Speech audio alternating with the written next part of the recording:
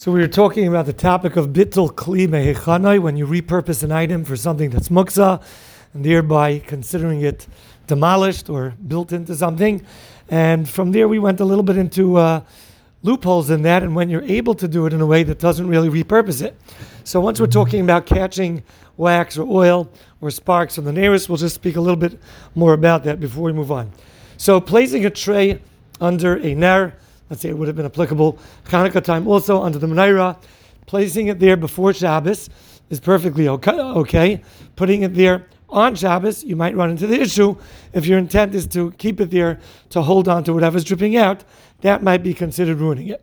But let's say you want to set it up before Shabbos in order to catch things, and also you're a bit concerned, you're a little bit overly concerned of chas v'shalom a fire, and you want this tray to be under there in case a spark, a wick, or something drops fire, and you have a wooden floor or a garment, whatever it is, and you want to prevent the fire from burning. Well, just placing the tray there Erev Shabbos is perfectly okay. However, putting water into a bowl or tray under the neiros, that might be an issue. And the reason why is as follows. The Shulchan Aruch brings down to place water in a glass cup where you have an oil ner is a problem. Now, the Sfardim would have to be makbar on this because they go with the Mechaber. Ashkenaz, we go with the Ramah, who allows this. Let's explain the issue.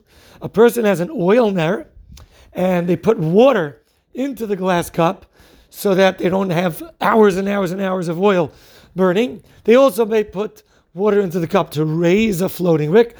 They also might put water into the cup so that when the flame goes down to the bottom, it shouldn't singe and blacken or perhaps even crack the glass cup. Those might be different reasons to place water under your oil.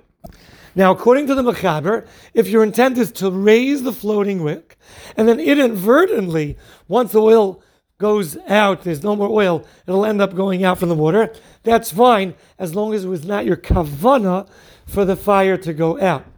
But the Mechaber would forbid somebody from putting water into the glass cup in order so that the flame should go out quicker once the oil is done.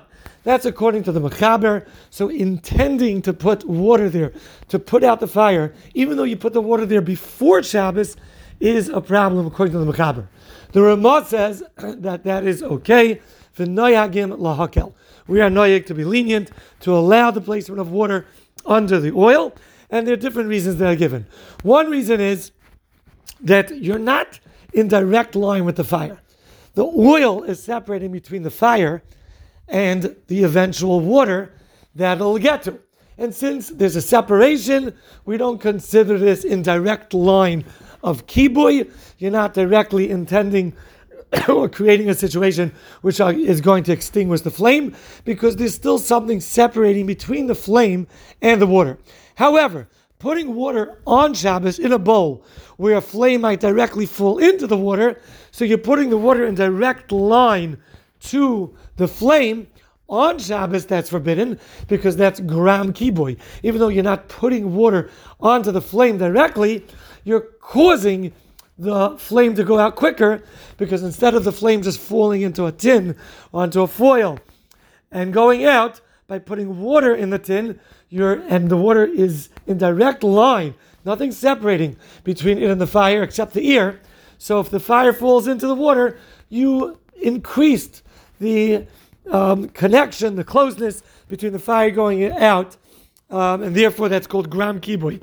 That's forbidden to do on Shabbos unless there's a pseida, you have a concern for loss. But assuming you have a metal tin under there, there's no concern for loss, so you can't put water there on Shabbos. Erev Shabbos as well, it's asur. And this is the strange thing. The reason why it's asur to put a bowl or a tin Erev Shabbos with water in it is because we're scared that you might actually lift it up when you see a spark falling. You might actually lift up the tin and catch it, thereby directly causing kiboy on the fire that's falling into it. So may Erev Shabbos, you cannot set up a tin or a bowl with water under it to catch a flame, because we're concerned you might lift it up closer on Shabbos itself. So it's interesting that you get, it's forbidden to put the water in a bowl or tray under the Leichter before Shabbos, but putting the water under the oil in the glass is permitted. We'll continue tomorrow about trays for leichters.